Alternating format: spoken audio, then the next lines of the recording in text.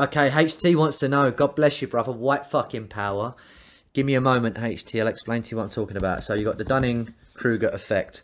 The Dunning-Kruger effect in psychology is a cognitive bias whereby people with limited knowledge or competence in a given intellectual or social domain greatly overestimate their own knowledge and competence in that domain relative to objective criteria or to the performance of their peers or of people in general. In other words, the less I know, you know, like the left, just help me out here, we'll make it easy. Just call them the left, you know, just call them niggers. Call them the left. So the left are unteachable, aren't they? They don't want to know anything. But when you're with them, they know everything. Do you get what I'm saying? And they are so up their own arse. They cannot be taught a single thing. And you're right about wrong about everything, and they're right about everything. But this is what they call the Dunning-Kruger effect. Dunning fucking Kruger, mate. It's the Jew.